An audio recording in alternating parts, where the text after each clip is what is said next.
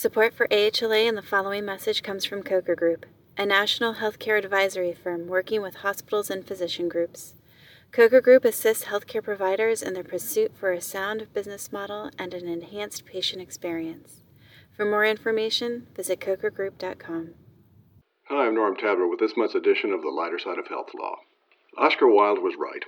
Oscar Wilde famously said, "No good deed goes unpunished." And he was right. If you don't believe it, just ask Nurse Olga Metaskaya of Newark's Beth Israel Med Center. Olga, like everyone else in the country, is concerned that she and her colleagues don't have enough personal protective equipment for the COVID-19 onslaught. Unlike most of us, Olga did something about it. She personally raised $12,000 for the cause, bought 500 face masks, 4,000 shoe covers, and 150 jumpsuits, and she distributed them to her co-workers. Did Olga receive recognition from Beth Israel for her initiative and generosity?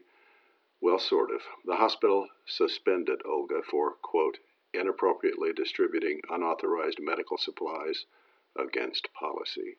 And of course, it's not like there's an emergency that would warrant an exception to policy. The hospital's motto must be policy before health.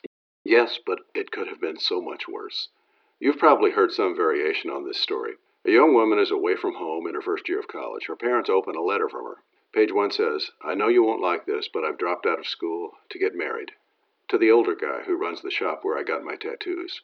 College wasn't doing anything for me. Plus, I lost my scholarship because of the felony conviction from that drug mix-up." Page 2 says, "Actually, Mom and Dad, none of that is true. I just wanted you to have some perspective when I tell you the truth. I got a D in English Lit."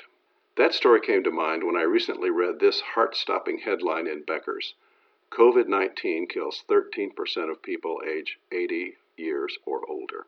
I know a lot of people in that age group. It's not too far from mine. So if 13% of them are about to die, I'm concerned. Heck, I'm terrified. Well, when I read the fine print in the article, it's not 13% of people over 80, as the headline said. It's 13% of people over 80 who contract COVID-19. I'm like the parents in the story. I'm not happy about the truth, but I'm relieved it's not as bad as I first thought. Martin saves the world. If Martin Shkreli didn't exist, we'd have to make him up. You remember Martin, the pharma executive who had a monopoly on a life-saving HIV drug and raised the price by thousands of percent, thereby becoming the most hated man in America. When he was indicted for securities violations, he invoked the "I am a jerk" defense, arguing that he wasn't really indicted for violating the law. He was indicted because he was such a jerk. The jury concluded that being a jerk is not a good defense. He was convicted. Then, while in prison, he was sued for an unpaid debt. He invoked the "I was an idiot" defense, arguing that his debt was unenforceable because he had been an idiot to take out such a stupid loan. Now there's a third chapter. Martin has petitioned to be furloughed from prison. Is it to avoid catching COVID-19 in prison? No, it's so that he can use his great mind to find a cure for the dreaded virus. I'll keep you up to date. Sorry, I don't have the chart in front of me.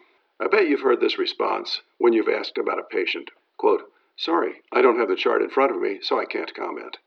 Sometimes the response seems reasonable, sometimes it doesn't. You decide which is true in this case. Danielle Miller placed her grandpa Paul Tyler in a Pennsylvania nursing home back in 2012 and named herself as primary contact.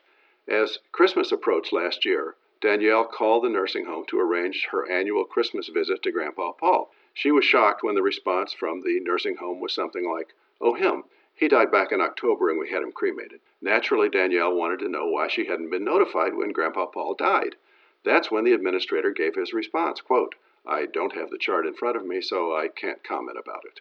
Apparently, patients die and get cremated without notice so often in that nursing home that the administrator needs to check the files to remind himself just which one was Grandpa Paul. Hold the Mayo. The Mayo Clinic is one of the most revered names in medicine. No wonder its medical school is flooded with applications every year for the few available slots. So 364 applicants were overjoyed to receive letters of acceptance. But for 318 of them, the joy was short-lived.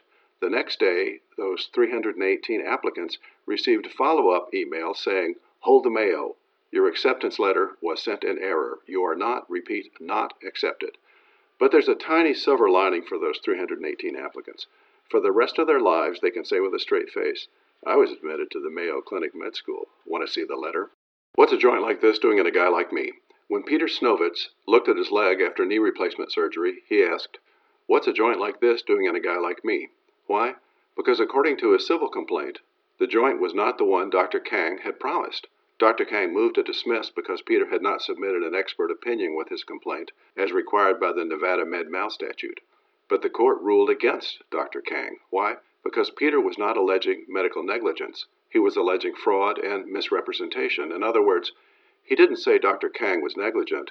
He said he had pulled the old switcheroo by substituting one artificial joint for another, and allegations of switcheroo don't require an expert's opinion.